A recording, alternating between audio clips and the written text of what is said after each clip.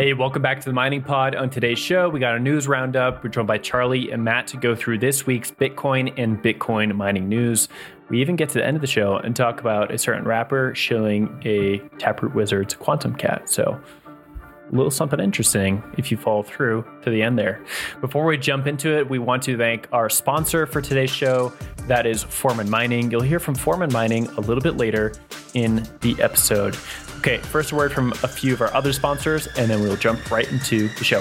Want to mine Bitcoin? Gator Mining offers premium hosting with as low as 1 unit per client, 95% uptime guaranteed, no curtailment, 24/7 monitoring and maintenance, in-house certified repair center, clean and renewable energy, all at competitive market rates. Work with an individualized team to get hash rate flowing your way today. Gator Mining, pioneering trustworthy crypto hosting for optimal mining success. Contact Gator Mining today at gatormining.ca. Bitcoin miners, be prepared. Hashrate is moving upstream towards power plants and low-value energy. Don't get cut off. Modernize and mobilize your Bitcoin mining fleet today with Upstream Data's high-performance load centers. Plug in Upstream Data's hash hut and monetize surplus wind power reliably in the blistering heat of West Texas. Plumb in hash generators and safely convert natural gas into cash in the frigid winters of northern Canada. Upstream offers high-quality load centers that will help you mine Bitcoin safely and reliably in every application and climate. Mobilize today and start mining upstream at upstreamdata.com. Are you a retail or institutional investor interested in Bitcoin mining companies? The Miner Mag brings you free data and analysis from all major NASDAQ-listed Bitcoin mining operations to know who stands out. Check out visualized metrics and data-dependent stories at theminermag.com. Welcome back to the Mining Pod News Roundup. We missed you guys last week. We ended up putting out the Swan interview instead, which I thought was a pretty great episode. Charlie, Matt, as always, welcome to the show. Today we got some Bitcoin news off the top ropes. Bitcoin price. Don't normally talk about Bitcoin price, but we'll do that to begin the show. We got a lot of mining news this week. We got heads rolling, got hash rate deploying, we got emergency orders from the feds, and then at the end of the show, we'll finish with some ordinals updates because French Montana likes its cats. So we'll get into that. Let's kick it off with some price action. 45K Bitcoin corn. Pretty good sentiment right now. Okay. Any thoughts on that before we go over to the ETFs, which I think is the thing we have to talk about in terms of driving price action? You guys happy at all? This isn't a price show. That's good. That's actually a great response. People like the corn. I'm happy for that, but this isn't a price show. At one point, do we stop, identifying important price levels? Is it only every 10K? Is it every 20, 30, 100K? I don't know. I did see a tweet today that was like 45K feels low. And I think that's because, last cycle we hit 69K and that was pretty dope. And we've been bouncing around 45K for a little bit. But I do think people need to be grateful that we're back into the 40s. And it doesn't seem like we're really breaking past that. I saw a lot of bearish takes saying we're going back to 32K. Or the meme take that we're going back to 12K. That didn't seem to happen. It's surprising how like it felt like the price, collapsed after the ETF news, but really it didn't do a whole lot. If it's the neutral take to the ETF was that Bitcoin price just kind of floundered in the same place it's been for a long time, and here we are again. So kind of funny how like it was kind of a non-event on the pricing standpoint. Really was. Okay, and we'll get to that here before we go into some mining news. So if you're watching this on Coindesk TV or in the Blockspace YouTube channel, both of which you should go check out. If you're just listening on audio, you can take a look at this nice chart. I found this guy on Twitter the other day, Sin's BitGuide. I think he runs a website called like bitguide.io or something like that. And he's been putting out some pretty good little charts, pretty simple ones, looking at ETF flows. And you can see from the beginning of the ETF launches in mid-January, that there was a lot of pressure, sell pressure from GBTC. GBTC was just dumping. I think like over 6 billion in volume or 6 billion of assets just kind of left GBTC. And these other ETFs were kind of fighting back against that. And now we've gotten past the point of net outflows. So from this chart here, we had about 18 days of trading. And I'd say about half those days were net outflows because of GBTC. And then now we're back into net inflows. There's a nice correlation this guy also shows in another chart where it's Bitcoin price compared to flows, so outflows or inflows. And it does seem like this is kind of taking the reign. Last thought on this before I throw it to Matt, because I feel like you might have some insights on this since you're analyzing the data at CoinShares for us, is that these ETFs now actually have more Bitcoin in total between like all 9 or 11 or whatever there is of them than MicroStrategy has. So there's a lot of Bitcoin now in these ETFs. Yeah, this past week there was almost as much inflows into the IBIT product than there was outflows of GBTC, which I think is pretty significant, right? And we talked about a couple weeks ago how there was, outside of the US markets, products that are listed in Europe and Canada and other places. We're seeing a lot of outflows, possibly trying to take advantage of the fee environment in the United States and coming into the newer products there. And we've seen that kind of like subside. So that's kind of a positive development in this as well. Also, a kind of news event that happened is Fidelity and some of their discretionary portfolios have added a sort of Bitcoin percentage allocation. So that might be growing kind of their side of things. And so, I mean, what do these ETFs do, right? They open access. And as they get more and more included in investor portfolios, you get more passive flow, kind of just like dumb money entering Bitcoin. And I mean, that's kind of like what I think the major hype was about this event. Love it.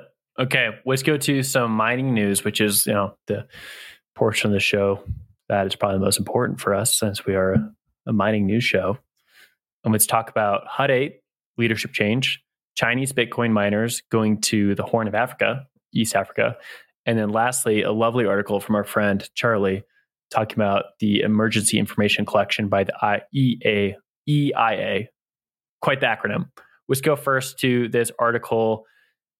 It's actually just a press release from Hut 8 announcing that their CEO, Jamie Leverton, was dismissed and replaced by Asher Ganoot, who was formerly the president at US Bitcoin. US Bitcoin and Hut 8 closed their merger just a few weeks ago. That merger had been in the works for over a year at that point before it closed, went successfully. And Jamie, it seems, has now moved on. I will not get into speculation about like why, but the language just says she departed. The board decided to make a transition. It does seem like it was mutual, like after the merge, that there was going to be a transition of leadership associated with it. But we do not have a comment from her or from the Hut 8 team past what we see in this press release. So we will not go further down that. Now, what does this mean for Hut 8 is probably the biggest question, since there's a lot of shareholders out there, and there's also a lot of people tied up in this from the Celsius creditor situation, which we had a great podcast about that last week. So if you missed that, go check that out. What does this mean for Hut 8? In the immediate term, it doesn't look amazing. They have one of the most expensive fleets out there, lowest efficiencies. They do have like a lot of energy under management, but it's unclear what the forward progress or future outlook looks like for that energy.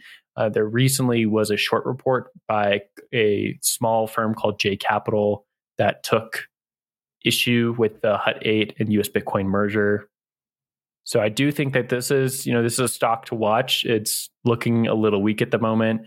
That being said, they do have a lot of assets under management, and if Bitcoin rips, maybe things go well. Charlie, Matt, any thoughts on this one? USBTC bought a lot over the bear. They acquired a lot, and looks like they also acquired a new CEO position. So I was kind of wondering who was going to take the reins after the merge, and it looks like it's Asher. Yeah, this is the second like leadership change amongst publicly listed companies in the last couple months. I know Argo also made a switch towards the end of last year. So, I mean, halving's around the corner. Sometimes new strategies come around the halving, and that sometimes means new leadership. I wish Jamie the best, and we'll see how this plays out. And congrats to Asher. He has been on the show twice before. Great podcast with him mostly about Celsius stuff. US Bitcoin is the manager for the Celsius mining assets, which is now a company called Ionic or Iconic. Ionic. So many names involved in the whole US Bitcoin Hut 8 merger there. Hey listeners, let's talk about revolutionizing your mining operation with Foreman. this isn't your average management tool. It's an all-in-one solution for reducing costs and significantly boosting your revenue. Foreman brings a cutting-edge dashboard to your fingertips, empowering you with automated energy strategies. This means not only curtailing around real-time prices, but also strategically enhancing your profit margins through demand response. It's about leveraging energy efficiency to its fullest potential. With Foreman, you get a system that scales with your business, inventory management for assets, infrastructure integration, and business intelligence. Foreman elevates the cash flow and production of your entire operation. To see how Foreman can redefine your mining operations standards, visit foreman.mn. With Foreman, you're not just managing a mining operation, you're setting a new standard in the industry. This is a really fun story. And I love this one because we get to go over to East Africa and talk about Bitcoin mining. So this was originally published, I think, in like the American version of Bloomberg, but we're reading on the Canadian version of Bloomberg, which apparently does not have a paywall. Chinese Bitcoin miners find a new crypto haven in Ethiopia. Quote, last spring, cargo containers began appearing near electricity substations connected to the recently built Grand Ethiopian Renaissance Dam, Africa's largest. Inside were stacks of powerful, energy-guzzling computers. It was a telltale sign that Chinese Bitcoin miners, having bounced from country to country in search of cheap power and benign regulations since Beijing cast them out 2 years before, had arrived in the Horn of Africa. Ooh. I think this story could be like a little book, like a little audio book. That's my take on it. Do you guys know much about East Africa mining? The most I know about this is from our friends at Gridless, which have also been on the show. Yeah, I mean, the Gridless story is probably very different from this. Gridless is small, containerized, like localized, off-grid stuff, whereas this would be more integrated, bootstrapping mega mines alongside East African infrastructure, I understand. I mean, this is the narrative a lot of the Bitcoiners like to say. We like to tell the story of this being a mechanism to bootstrap these emerging economies. It's also funny, you saw the China exodus. You saw them try to go to Kazakhstan. Not a lot of luck there. A lot of that country really pushed a lot of them back out. We saw a lot of the Chinese miners try to develop stuff in the United States with mixed success. And Africa's, it's regionally closer, and you already have, again, I'm a little out of my league here, but I know that the Chinese Belt and Road Initiative has been prioritizing overall African development. So maybe there's some synergy there. I'm curious to see how it goes. More hash rate in more places is better, in my opinion. Yeah, speaking on that synergy, in the article, it kind of notes that Chinese companies were really involved in building out this kind of $4.8 billion dam that's in Ethiopia, where a lot of this hydropower is coming from.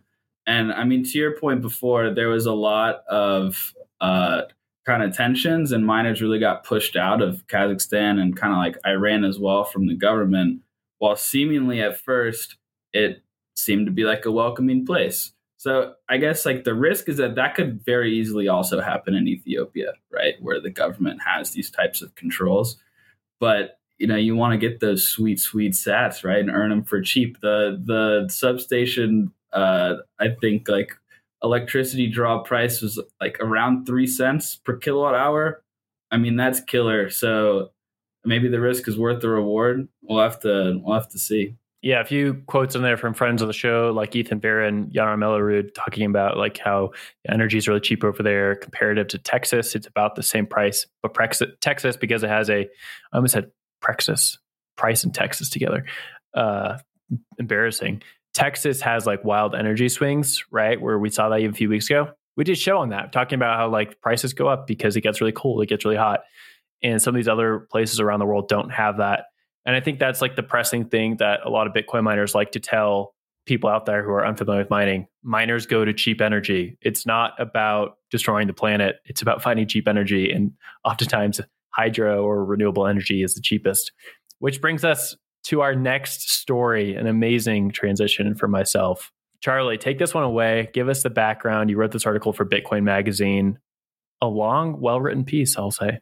Thanks. I spend a lot of time looking at ordinals, but occasionally I get handed the go do something about this new EIA demand. That's what I did. I teamed up with some other folks from the Oklahoma Bitcoin Association, notably Storm, and then our advisor Micah, and then on the Luxor side, brought Colin in, who's our head of research at Hashrate Index. So the EIA, Energy Information Administration, they are whatever. I go into it in the article.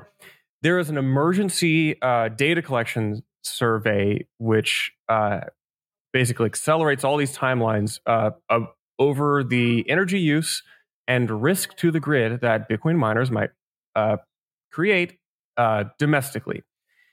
And this is not outside the purview for the EIA. These, they do these kind of energy studies across the United States. What is notable about this is that this is pushed through reducing a comment period and any kind of coordination period under the idea that it's an emergency because these could be a risk to the grid or to energy markets.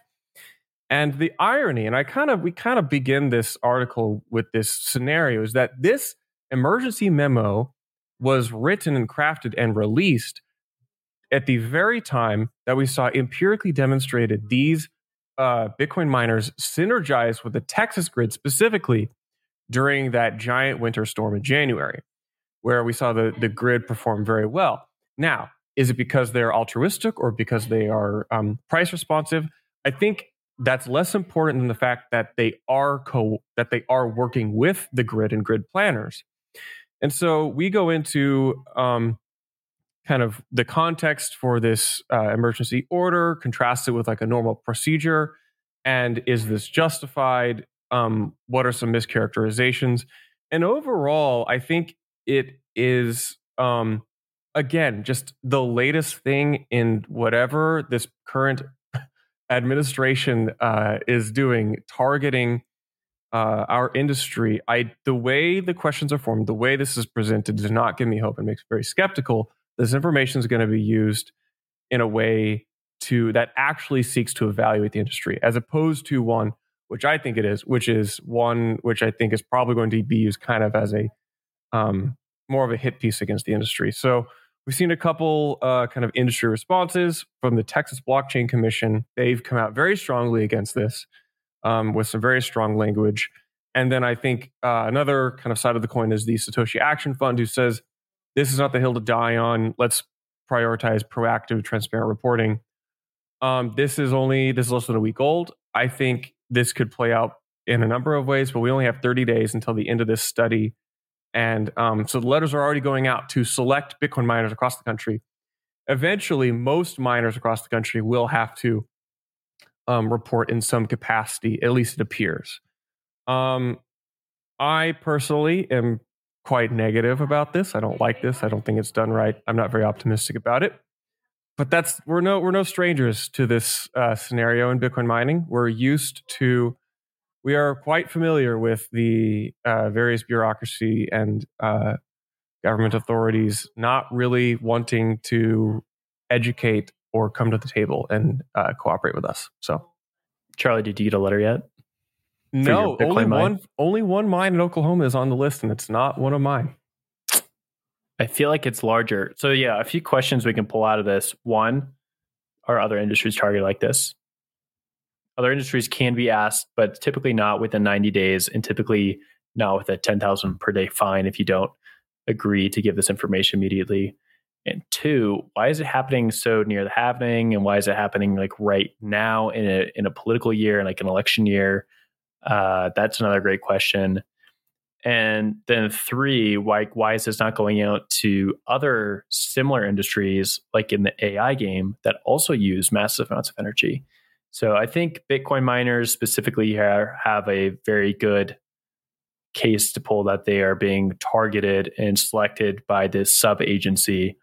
And they're not given like a lot of leeway, right? Like I am waiting for one of these larger miners to file some sort of lawsuit or go to a judge and try to get like an injunction against this, but I haven't seen anything yet. I do think that this is timed and it does look a little dangerous in the sense that who knows who exactly they're pulling this information out for, right? Like maybe they just sent these letters to everyone that's carbon heavy in terms of mining Bitcoin and not to people who mine renewables. And then they can pull that energy information out and skew the data. It just is not a good look. And it seems very targeted by the EIA. Like you said, there's a few good groups out there, Texas Blockchain Council and others pushing against this, but I don't know if there's enough weight to stop this, given that there's not really a comment period, and there's a huge fine if you don't send your information back. So we're all pretty much in alignment on this one. I will say, when I first saw this headline, and if you're listening, maybe this is the first time you're hearing about this too, my initial reaction wasn't that there was anything kind of malicious about this. The EIA publishes a lot of data that's helpful. And so I thought, oh, maybe they're kind of being forward thinking and they're just trying to get up on top of this mining stuff, right? But it's pretty clear when you look at the forms that they actually want people to fill out that they're not asking for aggregates. They want to know your specific longitude, latitude of where your operations are. They want to know who you're getting your power from and at what percentage are you getting your power What's from. the seed phrase to your mining wallet?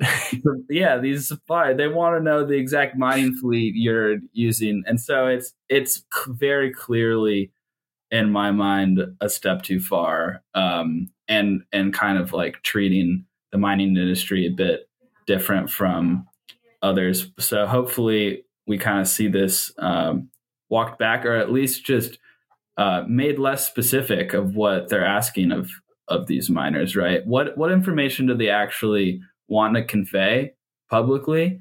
And maybe just like we can help them just get that instead of in such refined detail that seems like an encroachment of privacy. Yeah, the normal procedure would give about 90 days for miners to talk with legislators and folks in the legislative and bureaucratic world to kind of get our stuff together. And this emergency order basically just says there's no comment period. Just go straight to reporting. Go. Historically, this has really only been used in cases of war and natural disaster. I don't see any of those happening in the domestic Bitcoin mining industry.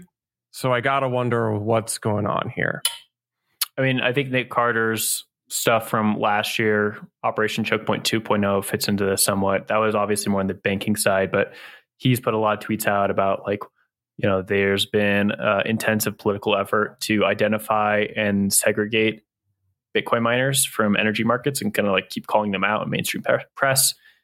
And there hasn't really been that for AI, but now AI is growing in scope. Seems like Bitcoin mining is just a little bit ahead of that. So it's Bitcoin mining today, maybe AI and those things tomorrow, but also maybe not, because the AI industry is quite larger, quite more connected. The Amazons, the Googles of the world, they have far deeper benches when it comes to lobbying, when it comes to these things. I don't want to get too deep in the zero hedge zone here, but I will say that there is just a lot going on that looks targeted. And I'm not a big fan of it. Okay. Maybe, any last thoughts? BlackRock's got some lobbyists on staff. Maybe they'll throw some at this effort. We'll see. What are these ETFs good for? I don't know. They funded Bitcoin so they can buy it. Now they got to fund mining so they can buy it. Oh wait, they do kind of have deep mining exposure as well. So they do. They do. We put a tweet out about BlackRock mining Bitcoin in the future on the Mining Pod handle, and I got some interesting DMs from that one. But we'll leave that there and go over to the last topic for the day, which is becoming a common thing for us, Ordinal's Corner. Charlie, I'm going to throw it over to you. A certain rapper has jumped onto the Inscription bandwagon. Gang. French Montana has tweeted a quantum cat. It's kind of the premier collection from the Taproot Wizards, who are kind of the premier Ordinals Inscription project. Quantum Cats is a really cool, interesting technical under the hood project, and brings with it an advocacy for a Bitcoin soft fork to incorporate the opcode opcat to bring more functionality to Bitcoin.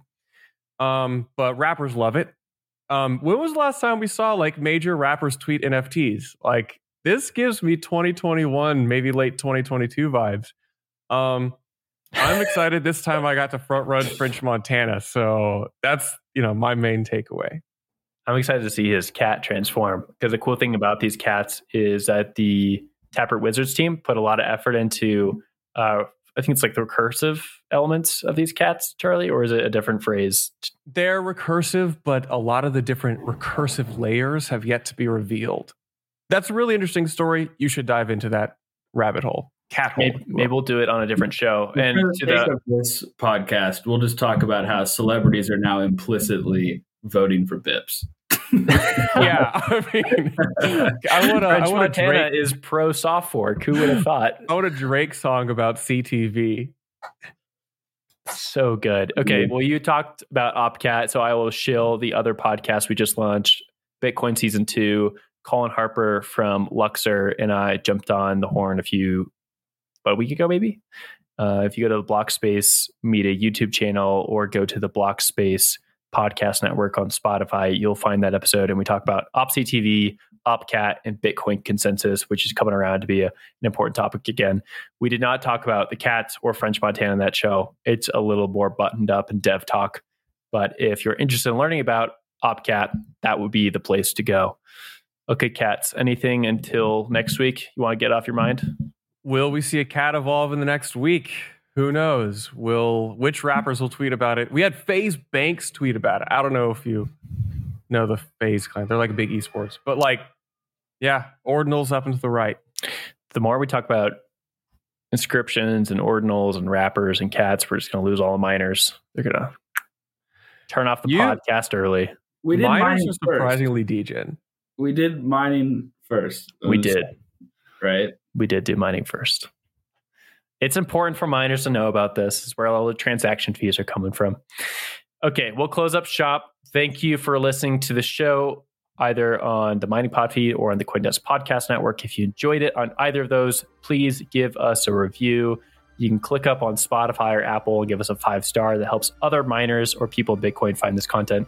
Or if you're watching on YouTube, give us a subscribe. It also helps as well. Charlie, Matt, we'll see you guys next week. Thanks for tuning in.